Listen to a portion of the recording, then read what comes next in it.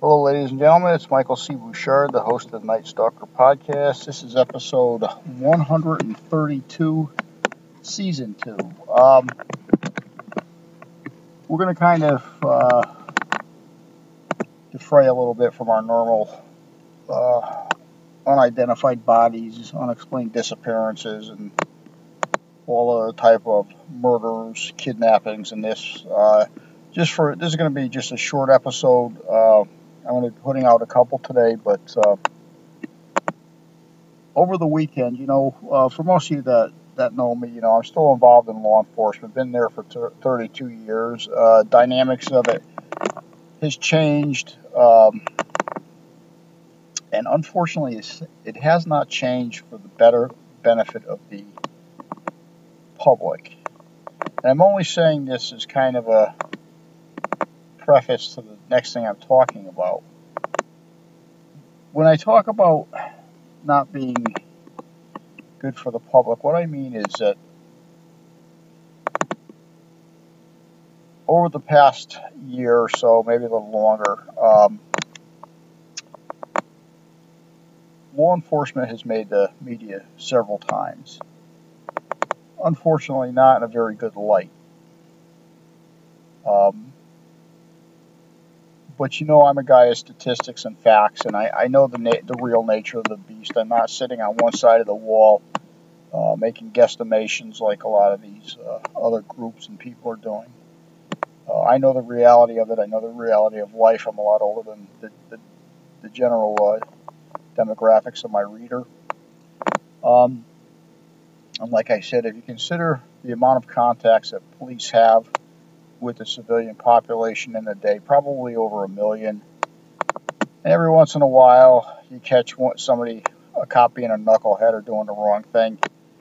That statistical number is a dot in the.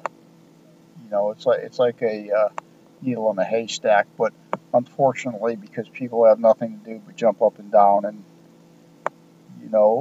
pretend with their false sense of kumbaya that every cop is bad. Not only is that a false assumption, but it's also a false assumption perpetuated by the media.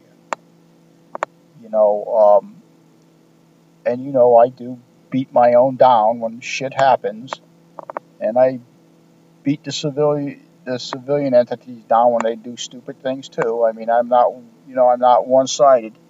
When I see something wrong, I open my mouth, which is usually,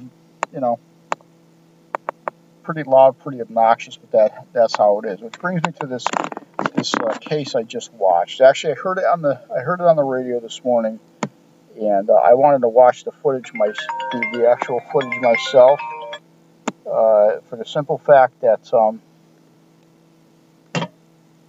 sometimes the way the civilian entity looks at the way law enforcement does their job and the way it's done, the civilian entity doesn't realize why things are done and how come they're done.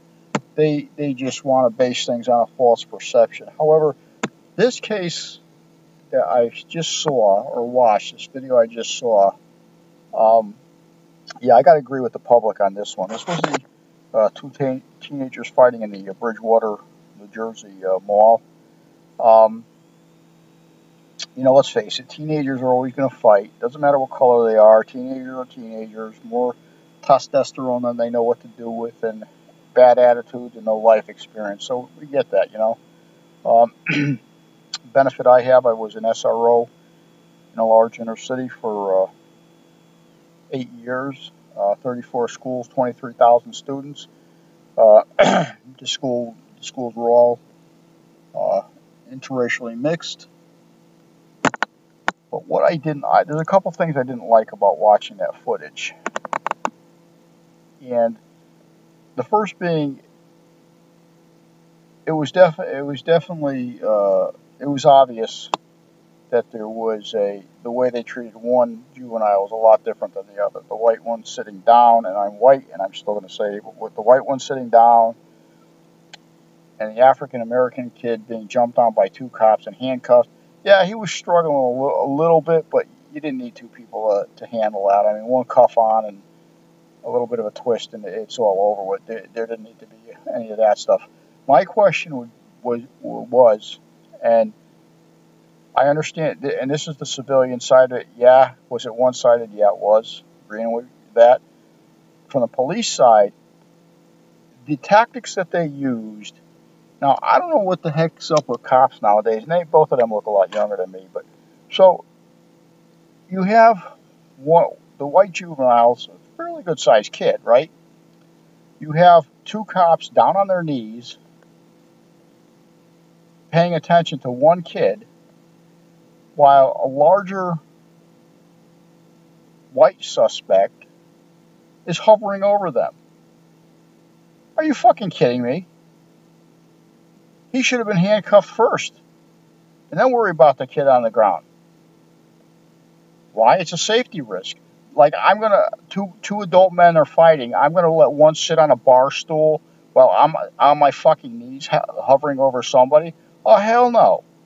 I ain't gonna have some lug jump on my back, try to snatch my gun out from behind me or my handcuffs. What, are you kidding me? Or then you have the possibility of him fleeing, taking off, running through, let's face it, us older cops, I can still run like hell, but I ain't going to be chasing no teenager down a damn hall, a strip mall. That ain't going to happen, So there were a lot of, from a civil point of view, yeah, I get it. I get why the people are pissed. It did look one-sided to me, too, and I'll tell you like it is. From a tactical side of view, holy shit, who taught these people? Very dangerous situation these people put themselves into.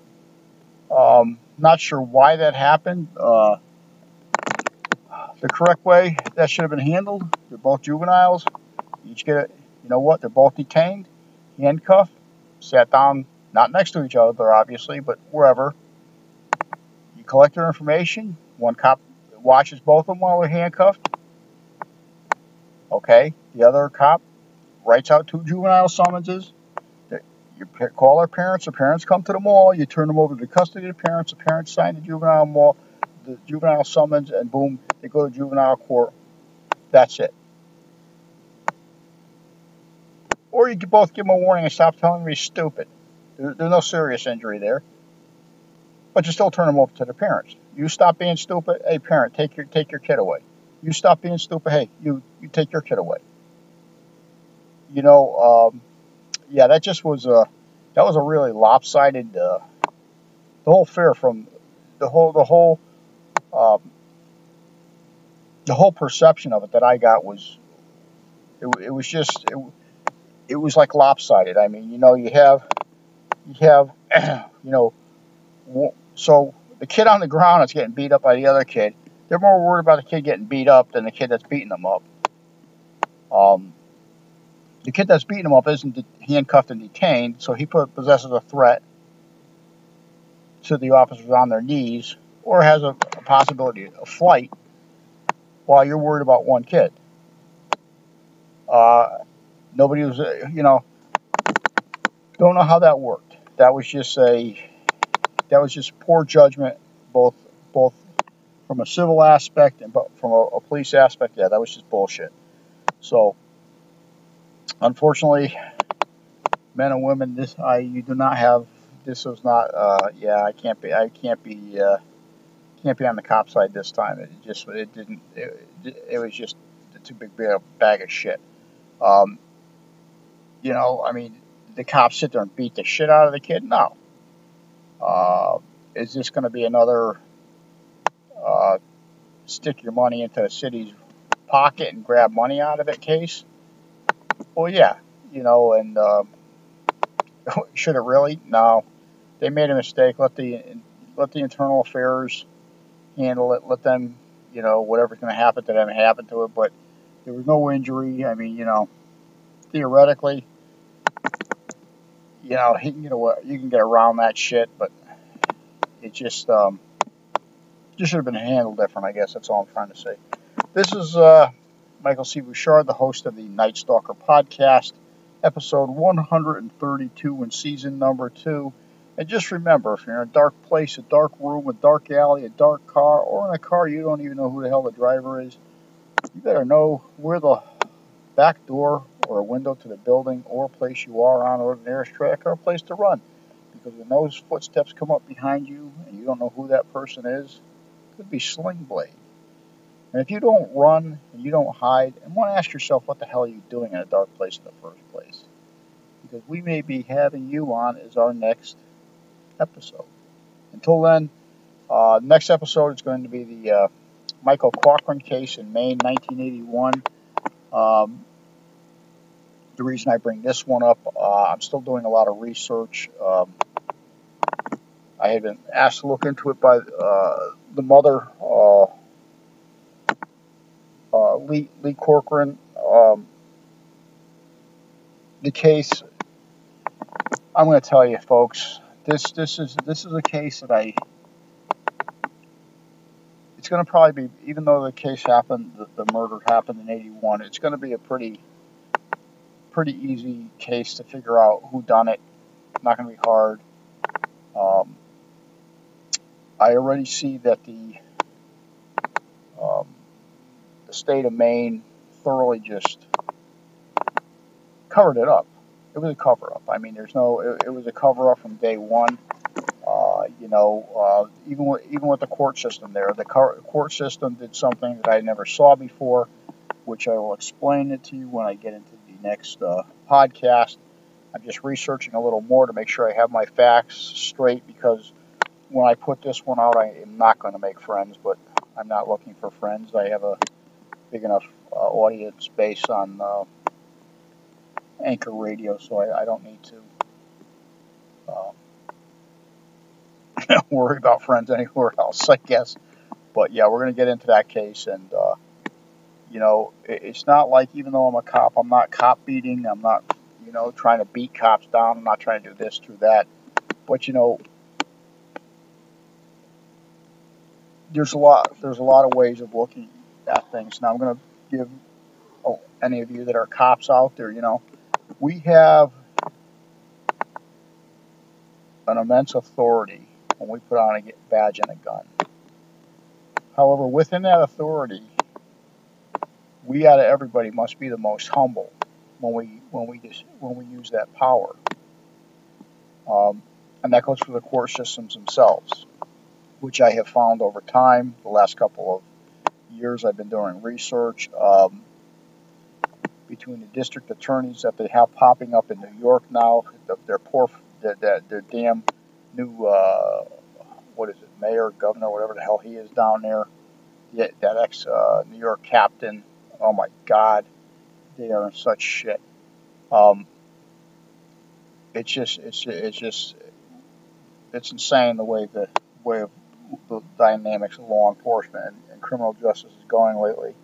And believe me, I am not the advocate for criminals, because if you're a criminal, you know what? You're an adult. You're responsible for what you do. You should pay for what you do, whether that's jail or fines or whatever.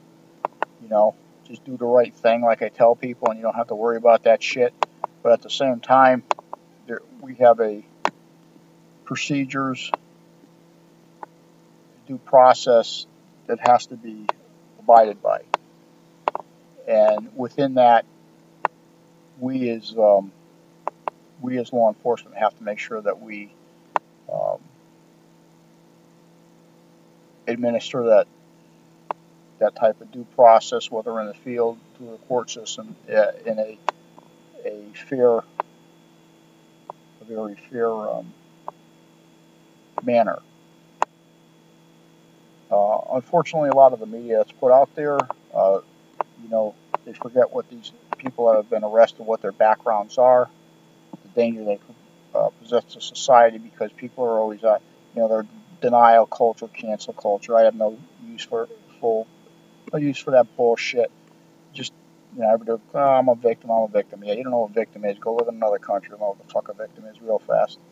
But yeah, there are things that we need to change in the law enforcement field, as well as the the court systems and the judicial branch, and I will be the first one to jump up on a pedestal and, you know, tell it like it is, and they don't like it. Well, you know what? That's not my problem. Do the right thing. You don't have to worry about it. So until then, I will see you episode number 133, and I believe that's going to be the Michael Cochran case, and we will talk to you then.